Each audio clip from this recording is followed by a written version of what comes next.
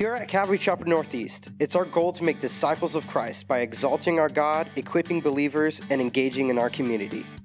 Thanks for tuning in to this week's CCNE podcast. Today, Pastor Brendan will be teaching out of the book of Matthew.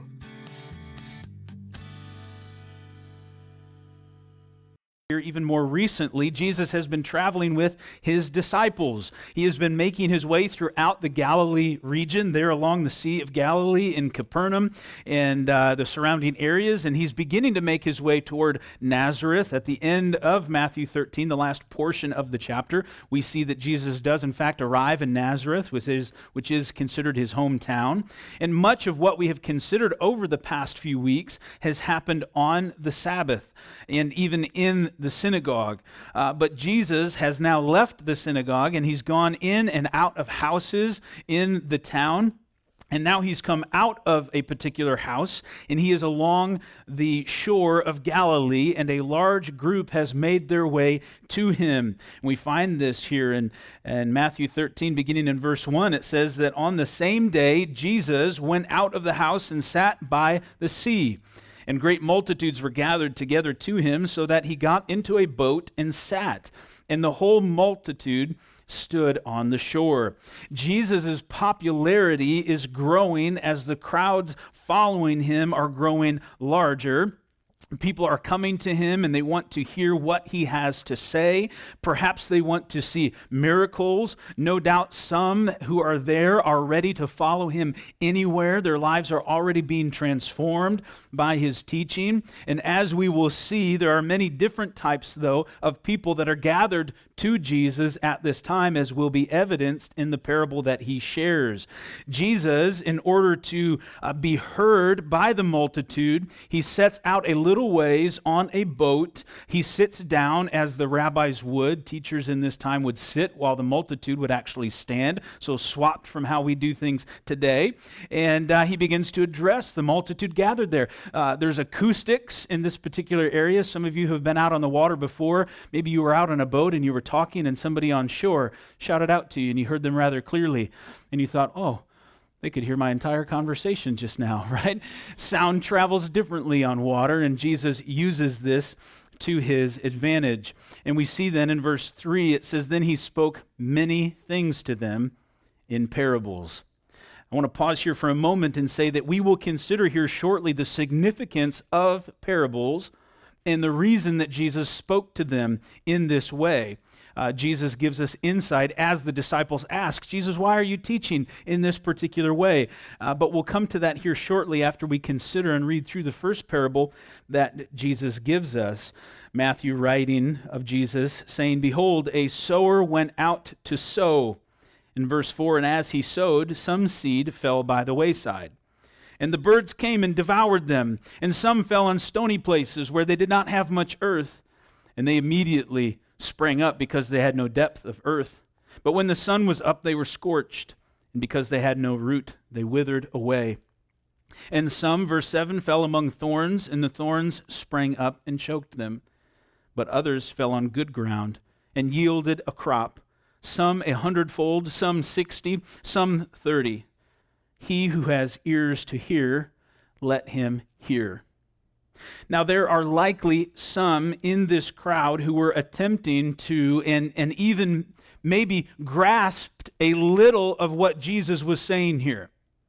There are probably some who were familiar with planting and with harvesting, who thought, well, yeah, that happens. It made sense to them as Jesus was explaining this process. They, in their own experience, knew of times where they had cast out seed and certain seed took and others did not. But maybe they're thinking, well, I didn't expect to get a farming lesson today from Jesus. No doubt there were many who thought, I have no idea what he's talking about. As we consider the Word of God, we need to oftentimes, as we're studying it, put ourselves within the context of the hearers. If you had heard about Jesus and you were going out to hear from him and to see him and hearing that he taught these amazing, wonderful things and performed miracles, and maybe this is the first time that you've gathered to Jesus and he begins to talk about how to plant seeds, you might think to yourself, I don't know that this makes a whole lot of sense. This isn't what I expected to hear. And so the disciples, who themselves seemed to be somewhat confused, ask of Jesus, "Why are you speaking in parables?" As we read in verse 10, and the disciples came and said to him, "Why do you speak to them in parables?" Now let's consider for a moment this morning what a parable is. A parable is really a story. And in the context of the Bible, it is a story that is intended to convey or to illustrate a spiritual truth. Now, Jesus would not have intentionally wasted anyone's time or would include in Scripture something that did not make sense or something that didn't have value. So we can trust that what Jesus is saying here, and the fact that Matthew records it, that there is purpose in this. There is purpose in the parables. Now, a good parable also has relevance for the hearers, those who are listening to it, in a couple of different ways. One, the parable should make sense to them contextually. That is, like in the case of this parable that's being told to those who lived in an agrarian society, they knew a thing or two about planting. They knew a thing or two about growing food, about harvesting crops. And secondly, then, the story it illustrates must have significance for them, meaning that it means something. It has a purpose behind it, if it's going to be a good parable. Fortunately for us, Jesus gives an explanation of not just the parable. He gives actually an explanation of a couple of the parables that he shares, but he also shares his purpose for using them. In verse 11, we read, "He answered and said to them, 'Because it has been given to you to know the mysteries of the kingdom of heaven, but to them it has not been given. For whoever has, to him more will be given, and he will have abundance. But whoever does not have, even what he has will be taken away from him. Therefore I speak to them in parables, because seeing they do not see, and hearing they do not hear, nor do they understand.'" Now, as we hear this explanation from Jesus as to why he's using parables, this may seem even to us like he's telling another parable, in that it doesn't necessarily make sense. If you're like me, as you read this perhaps multiple times, you find yourself really questioning, what is it exactly here that Jesus is communicating? What is he saying here? And essentially what Jesus is saying is not everyone is ready. Not everyone there is ready to hear what Jesus has to say to them. Moreover, not everyone there wants to hear what Jesus has to say to them. J.B. Phillips translates verse 13 as, "They go through life with their eyes open, but they don't see anything." Any of you know someone like this? You find yourself thinking of this particular individual who maybe in their life you can see God working so clearly, moving so powerfully in their life, but yet they just don't see it. They don't get it. They don't understand it. They can't seem to grasp the things of God and what it is that God is doing in their lives. They're going through life with their eyes open, but yet they're not seeing anything. The fact of the matter is, as we consider this particular passage, really the whole chapter, but especially here as Jesus gives explanation to his use of parables, what we must understand is that God's grace and his mercy is all over this passage. What he's saying here is, to those who want to know, to those who want to grow, who want to learn, who want to know more of Jesus, more is given. Have you ever had that experience where as you're studying God's Word, maybe in your own personal devotion life, or maybe it's a series in church on a Wednesday night or a Sunday morning or in a women's or a men's study, but what you're experiencing is just this flood of truth that's coming to you from God's Word. The more you dig and the more you follow after this rabbit trail that suddenly caught your attention, the more you begin to see, and the more you become amazed at just how powerful and how truly living and active the Word of God is. And you just find yourself saying, "Lord, I want more." And you know what? The Lord says, "Here you go, here's more." And he continues to feed you from his Word. It's a wonderful experience, but it's coming to you because of his grace and in response to your pursuit of him. It's because you want it. It's because you are seeking it. It's because your heart is open to it. The working of the Holy Spirit that is with you, drawing you unto repentance, is having an effect on your life. And maybe then you've come to salvation, you've received the Holy Spirit, and now it indwells you and empowers you and equips you, and you're continuing to just desire more and more of the Lord. Jesus says to you, more will be given. But to those who don't want to hear it, it is concealed. Now you may ask the question, but don't they need to hear it? And the answer would absolutely be yes. There are people who are lost who need to hear the word. But sadly, many of them don't want to. They've closed themselves off to it. And this isn't, by the way, those who are trying to hear, who are trying to know but just can't quite figure it out. They just can't make sense of it. Be encouraged when someone seems to be really trying to grasp the truth of the Word of God, that they're wrestling with spiritual things, that God is in fact at work in their lives. The Holy Spirit is working in their lives. Just continue to be one who waters that, who prays for them, who prays that God would protect them, that the seeds that are being planted in their life, as we'll consider here shortly, that they indeed take root, but know that God is at work. This isn't about, Jesus isn't speaking here about those who are trying, who want to know, but are just struggling. This is about people whose hearts are hard, that they have begun to reject the Word of God. Now, as you think about that, you might be inclined to ask yourself, well, how exactly is that God's grace? Well, as I mentioned, God's grace and His mercy are all over this passage. In particular, His grace is demonstrated toward us in that as we receive His Word, He gives us more and more. That's unmerited favor. That's God showing His grace towards us. But as it relates to His mercy, not giving us what we do deserve, we see that evident here as well. Why do I say that? Well, let's consider once again the context. What is it that Jesus has been communicating? What had He just shared with them? What was it that we considered just last week in chapter 12 in verses 31 and 32? It says there, and these are the words of Jesus, "Therefore I say to you, every sin and blasphemy will be forgiven men, but the blasphemy against the Spirit will not be forgiven men." Jesus has been speaking from a place of judgment. He has been giving insight into the difference between believers and unbelievers. As we come now into His parables in chapter 13, He's giving us parables about the kingdom of heaven, the way things work, the way things function. And we find here then that though it can be confusing to us that somehow Jesus would conceal the truth of His Word from someone, the fact is it's people who have rejected His Word, who are rejecting His Word, that He's saying, if I were to share it with you and you rejected it, there would be more judgment heaped upon you.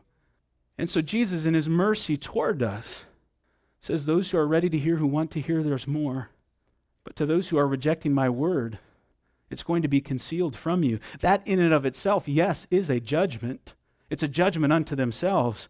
But Jesus demonstrates His mercy, because such would be better for a man who walks away and simply says, I'm confused, I don't get it, than to walk away and say, I reject it. While Jesus then is in fact using these parables to reveal mysteries of the kingdom, the other thing we need to consider here is that I do not believe that this is about some special secret knowledge that's only going to be revealed to the elite. This isn't about Gnosticism here. This isn't about, these special little things that if you reach a certain level, you can be included in the special club and understand these things. No, Jesus wants everyone to know these things. God wants everyone to understand these things. I believe what this is a sensitivity on the part of Jesus to the condition of the heart. As He goes on to say in verse 14, and in them the prophecy of Isaiah is fulfilled. That is, that these people that He's speaking of who are essentially rejecting the Word of God, that they are the living fulfillment of this prophecy in Isaiah, which says, hearing you will hear and shall not understand, and seeing you will see and not perceive, for the hearts of this people have grown dull. Their ears are hard of hearing, and look, and their eyes, they have closed. They have done it, lest they should see with their eyes and hear with their ears, lest they should understand with their hearts and turn so that I should heal them. Remember, as Jesus came into Jerusalem there in His triumphal entry, riding upon the donkey, as he came into the city and as he looked out, what did he cry out? Oh, Jerusalem, Jerusalem, if you had only known. You see, we see consistently throughout Scripture the heart of our Savior, and so I reject the idea that somehow this is just God in his sovereignty closing people's eyes. I believe that in his infinite grace and mercy, he desires that all should be saved, that all should come to repentance, that none should perish. Now, as he says to the disciples in verses 16 and 17, but blessed are your eyes, for they see, and your ears, for they hear. For assuredly I say to you that many prophets and righteous men desired to see what you see, and they did not see it, and to hear what you hear, and they did not hear it. And so here Jesus is saying, praise God for those who do hear and those who do see. Think of Isaiah, think of Jeremiah, think of Daniel, think of Moses and Abraham and David and others who died in faith longing to see. Do you know this morning, Christian, that you have experienced something that they did not? That they lived their lives hoping in the Messiah, and you today get to live your lives in the truth of the Messiah, the risen Lord, to say that yes, he has come and he died for me and he rose again and he is alive today and his Spirit is living in me. How blessed are you? And we need that perspective today, friends. I know that there's some things this week that maybe didn't turn out the way that you expected it to turn out. Notre Dame beat Clemson. There wasn't something else, was there? I think that was it. What is your hope in? What is giving you your perspective? Is it the fact that you get to experience something that so many longed for? And the even greater thing is that all of us, including them, that there will come a day when we will be together in his presence. So Jesus then is using parables to speak to those who are willing and ready to hear so that they would know certain things about the kingdom of God. Well, what are those things? In some cases, the parables need a little explanation, so praise God that he gives it. In verse 18 we read, and through some of these we'll move somewhat quickly. In verse 18, therefore hear the parable of the sower. So Jesus now gives an explanation to the parable he's already shared. Now the sower here is Jesus. This is the Son of Man. Okay, so as we're understanding this, the sower is Jesus. And this could rightly be called the parable of the soils rather than the parable of the sower, because that's really what the emphasis is on, is what soil is the seed being planted in. Verse 19, when anyone hears the word of the kingdom, and that is the seed. The word of the kingdom is the seed which is planted by the sower, or cast by the sower, which is Jesus, into the hearts of men, human hearts like yours and mine. And when anyone hears the word of the kingdom and does not understand it, then the wicked one comes and snatches away what was sown in his heart. This is he who received seed by the wayside. You might already understand who the wicked one is. Of course, that's Satan and his demons who come and snatch away what was sown in the heart of man. This first one here, whose seed is cast there by the wayside, this is the hard heart. Okay, what we see here is 4 soils. This is going to be 4 categories of the hearts of men. This one is the hard heart. And the enemy, Satan, comes and quickly takes away the word from them. The wayside, okay, is something that they would have been familiar with during this time, as they more often cast seed rather than planting them in rows, like some of you who are familiar with the Midwest or even some of the farm country in South Carolina are accustomed to, where things get dug up in rows and planted in rows. At this particular time, there was paths and roads that were running through different areas that might be somewhat suitable for planting seed. And the wayside would have been one of those paths that went along the side, and some of the seed just gets cast into that area. But the thing is it isn't able to get in. It isn't able to take root anywhere. And very quickly, the birds come and just snatch up the seed and take it away. Nothing really ever happens with the truth of God's word in that situation. That's the hard heart. It can't take root. But in verse 20 we read, but he who received the seed on stony places, this is he who hears the word and immediately receives it with joy. You see, in the stony places, there was room for the seed to make its way down in amongst the stones and reach some soil. Yet it says in verse 21, he has no root in himself, but endures only for a while. For when tribulation or persecution arises because of the word, immediately he stumbles. You see, the roots were not able to go very deep there amongst the stones and the modest soil that was there. And when the sun came up, it burnt it away. When troubles came in, when persecution arises, it immediately burns up and is gone. And this is the superficial heart. We have first the hard heart, and then we have the superficial heart, the one that shows some immediate signs of salvation, but yet never truly takes root. And in verse 22, now he who received seed among the thorns is he who hears the word. And the cares of this world and the deceitfulness of riches choke the word, and he becomes unfruitful. You see, the thing about the soil that has the thorns in it is that it is fairly good soil, as evidenced by the other things that are growing there. The problem is, of course, we know when we're planting, we want clean soil. We want nothing else that will interfere with the growth. And so this is the divided heart. And I think if we're honest, certainly it would be my opinion that it's this soil, it's the soil there amongst the thorns that is the greatest risk to anyone living in the Western world today. It's the greatest risk of those in the church here in the United States of America today, because it's this soil, and it is for us the cares of the world, the deceitfulness of riches that so often gets in our way today as individuals as well as in the corporate sense, even within the supposed church as a whole. The New Living Translation says that it is the cares of this world and the lure of wealth. The lure of wealth. Paul writes to Timothy in 1 Timothy in chapter 6, in verse 9, but those who desire to be rich fall into temptation and a snare, and into many foolish and harmful lusts, which drown men in destruction and perdition. This is a temptation that is always in front of us, and it doesn't always come in the form of just specifically, here's money that I'm chasing after. But I think even as we have seen as of late, and we've discussed over and over and over again in this year that is 2020, we have been reminded, at least certainly I have, of how many different things exist in our world today that lure us away, that distract us from what it is that God wants to do in our lives. This could absolutely, in my opinion, be a year that we could entitle the falling of idols, as one after the other is toppled.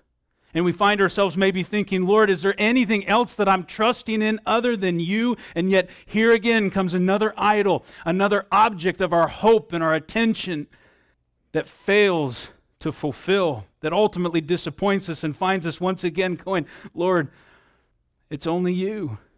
It's only you that I ought to seek after. But sadly, this is so often what happens. And then, of course, we see in verse 23, but he who received seed on the good ground is he who hears the word and understands it, who indeed bears fruit and produces some 100-fold, some 60, some 30. This is the fruitful heart. We have the hard heart, the superficial heart, the divided heart, and the fruitful heart. And these are the various hearts, the various soils that exist in the world today, just as they did in the time of Jesus. And we would do well, in my opinion, even as believers, to consider how these various soils still exist in the fields of our own hearts today. Now, the reality of the soils can be frustrating to us today because we all know someone, maybe it was once you, that they get the word, seeds are cast, and you think, okay, this time it's going to take. I see it beginning to have an effect in their life. And then they seemingly walk away from it all. And you think, what happened? How could this happen again? I thought it was real this time. I thought they were going to surrender their life to Christ this time. And as we consider those things, we must remember a few other things that Jesus gives us insight to. As he continues to share in parables, he tells of the wheat and the tares. In verse 24, he says, another parable he put forth to them, saying, the kingdom of heaven is like a man who sowed good seed in his field. But while men slept, his enemy came and sowed tares. These tares are called, literally the term for them is darnels. They are weeds, and the ones that would have been sown amongst wheat at this particular time were called darnels, and they're poisonous. They look like wheat for a time. And they're sowed among the wheat, and the enemy does this and went his way. And in verse 26, but when the grain had sprouted and produced a crop, then the tares also appeared. So the servants of the owner came and said to him, Sir, did you not sow good seed in your field? How then does it have tares? And he said to them, An enemy has done this. And the servants said to him, Do you want us then to go and gather them up? But he said, No, lest while you gather up the tares, you also uproot the wheat with them.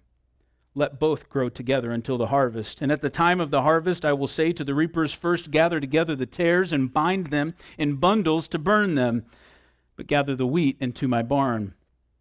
Now, Jesus does give us an explanation of this parable similar to that of the soils, but he does not immediately share it. At this point, he's still addressing the multitude, and he continues then on with two more parables. And we will as well, and then we'll return, as Jesus does, to the wheat and to the tares. So first then, Jesus goes from here as he's addressing the multitude to then the parable of the mustard seed. In verse 31, it says, Another parable he put forth to them, saying, The kingdom of heaven is like a mustard seed, which a man took and sowed in his field, which indeed is the least of all the seeds. But when it is grown, it is greater than the herbs and becomes a tree, so that the birds of the air come and nest in its branches. A few things for us to consider here today. First, we see throughout these parables that the man, the sower, is the Son of Man. It's Jesus. I want you to understand that because I believe that applies in every case throughout this chapter. Secondly, oftentimes people look at this and they see only the idea here that this little seed, which represents the humble beginnings of the church, turns into something great. And in many respects, that is true. We can look at this and we can say the church began as this small thing, and it grew into something much bigger. But here's what we must understand, and I believe is often overlooked in this passage, is that a mustard seed does not turn into a tree. Under any circumstances, it does not become a tree. Certainly a tree that birds can nest in. That is what you would say is unnatural. If you saw a mustard seed that became a tree, you would say that's sort of freakishly huge. Something went wrong. And I do believe that that's part of what is being addressed here in this parable and what's happened to the church today. Recall the previous parable and the tares that were sown, which is indicative of false believers in the church. In like manner, the mustard seed has grown unnaturally large so that even birds of the air, and by the way, where did we most recently see a bird spoken of, and what was it compared to? But the enemy who takes away the seed. And so the fact that there are birds nesting in the branches of this tree is not suggestive of, oh, look at the wonderful thing that the church has become, and birds are just enjoying themselves. But rather that even the birds of the air, the enemy, comes in and nests among it. I do not believe that this is speaking necessarily of the glory of the kingdom so much as Jesus is revealing to us that the kingdom and the kingdom of this age will become something that God did not intend. And that there will be some who will come into the church and under the covering of the branches who are not intended to be there. False teachers. And it will become so big, the church, so big in ways that it was not intended to be, where we make it something that it is not. And how have we done this today? Right, as you think about it, with everything we've expected church to be, and all the things we expect the church to do, and how we work to grow it ourselves and to make it bigger and bigger. And how do we do that? By making it attractive, and then by inviting things into the church that were never supposed to be there, and to fill it with people who don't really know him. We've done a disservice to the body of Christ today in the way that we have sought to build his church. The very church that Jesus said, I will build my church, and the gates of hell will not prevail against it. But in all our ways that we've brought in programs and attractive things and different ways to entertain and to foster emotional responses to things, it's become something that I believe he never intended it to be, though in his wisdom and in his foreknowledge he knew, and he gives us insight. Similarly, in the next parable, Jesus says in verse 33, another parable he spoke to them, the kingdom of heaven is like leaven, which a woman took and hid in 3 measures of meal until it all was leavened. We know, based off of Scripture, that leaven is not a good thing. As Jesus shared this at this time, no one would have thought, oh, leaven, that's wonderful. We all want more of that. A good rabbi certainly would have rejected this idea. Galatians chapter 5, verse 9 says, a little leaven leavens the whole lump. And such is the leaven of false doctrine, the leaven of false teaching, the leaven of religion, the leaven of entertainment, and all of the various things that we have allowed that comes then also through unbelievers who have been sown by the enemy into the church and amongst us in the world today. It goes on to say in verse 34, all these things Jesus spoke to the multitude in parables. And without a parable he did not speak to them, that it might be fulfilled which was spoken by the prophet, saying, I will open my mouth in parables. I will utter things kept secret from the foundation of the world. And so we see here in this interaction with Jesus and the multitudes, the fulfillment of prophecy. Yes, at this time he spoke to them in parables. It's not to say that he always spoke in parables and nothing else. We see that that's not the case in Scripture. But here it is. And so Jesus spoke to the multitude in this way. Why? Because just because there were all these people following him around and saying they were excited about Jesus, it did not mean that they knew him. It didn't mean that they wanted to know him. And what we must understand is that you can't worship what you don't know. And Jesus, in his grace towards us and in his mercy towards them, once again reveals only these things of his kingdom to those who want to receive it. And it's at this point then that Jesus sends the multitude away, and he went into a house. And so now they're no longer with him, and it's his disciples that come to him, and they come to him and they say, okay, explain to us the parable of the tares in the field. We want to make sure we understand this. So now it's just his disciples with him. The multitude has gone away. Some are likely confused, but as I mentioned before, those that have gone away, it's better that they be confused than simply outright rejecting who he is, giving the Spirit more opportunity to work and to hopefully soften their hearts.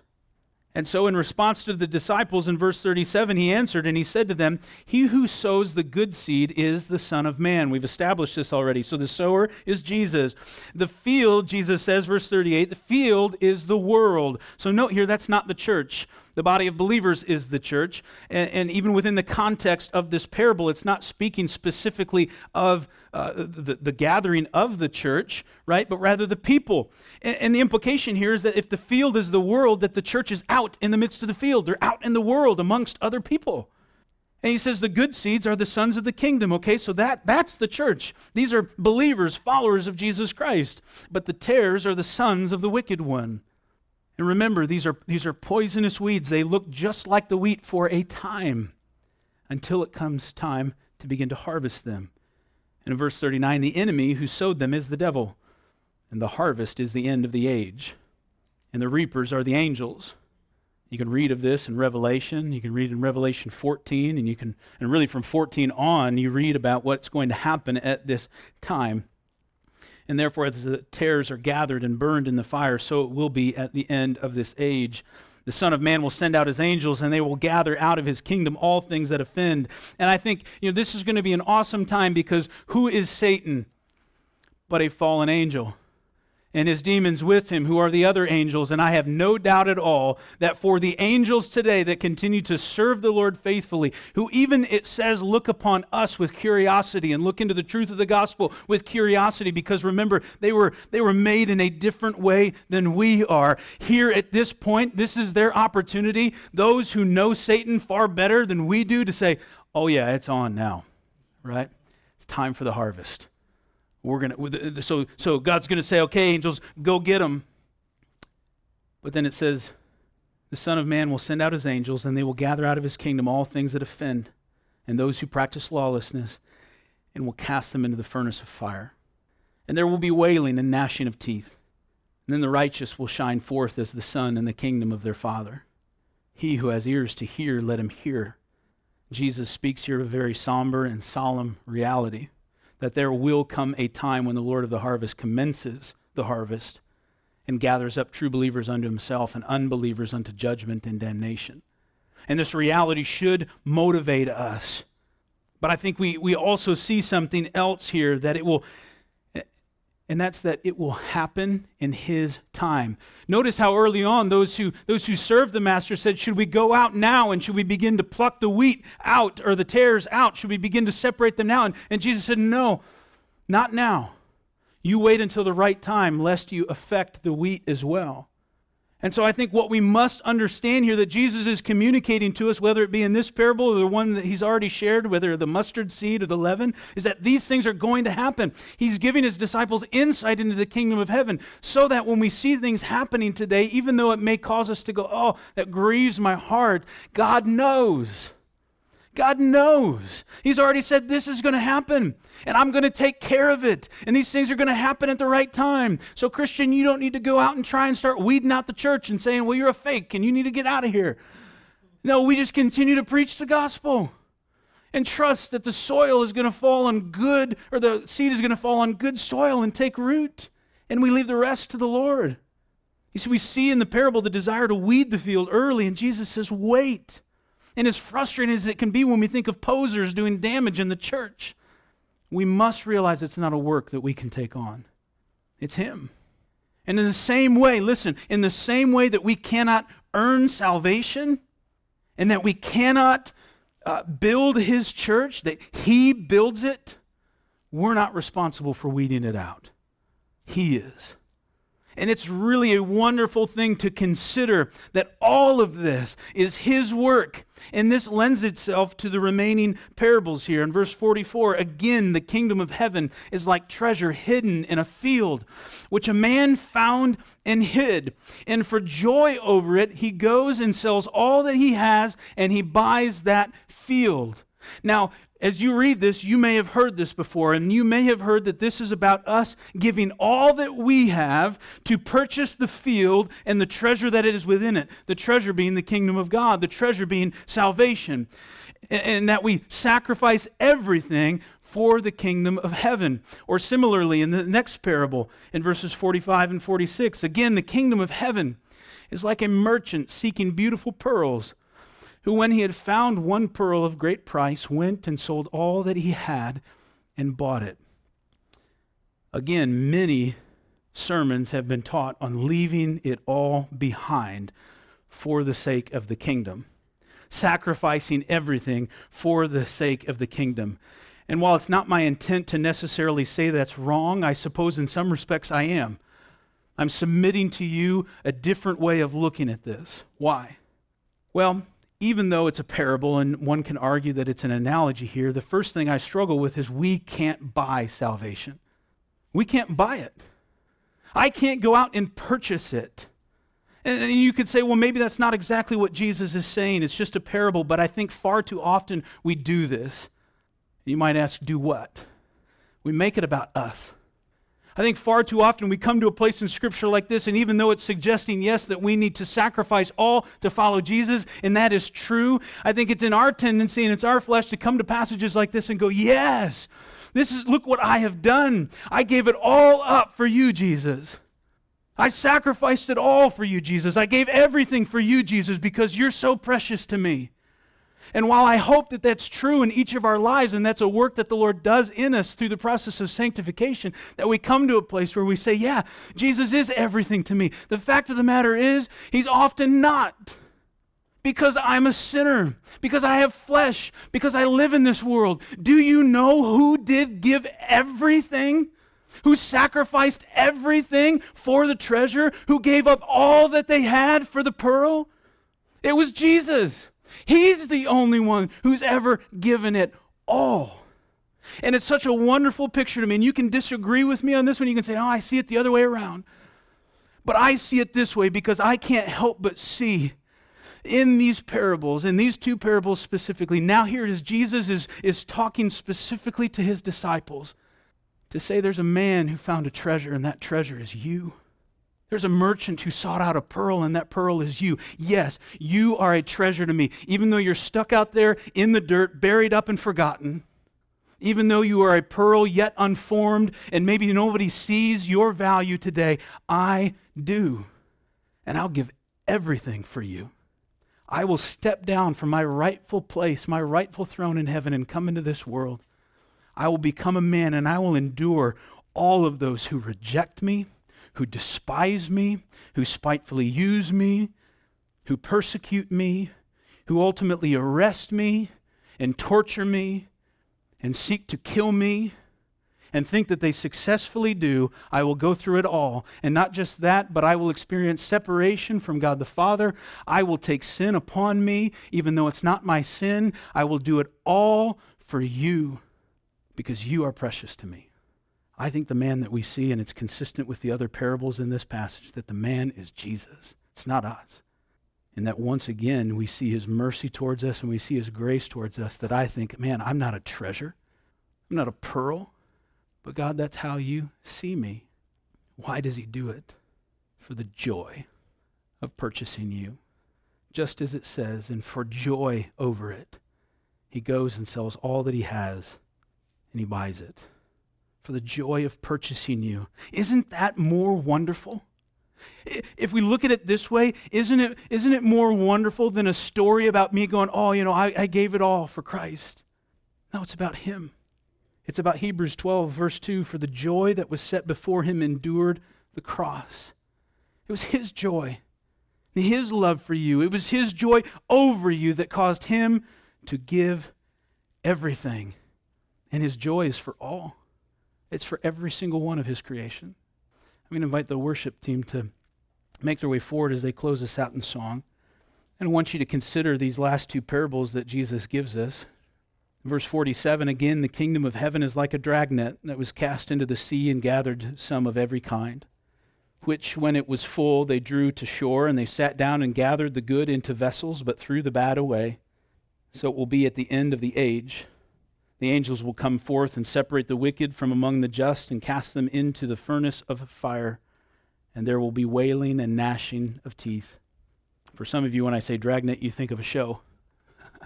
You show your age a little bit on that one. This is God's net. Again, it's a parable.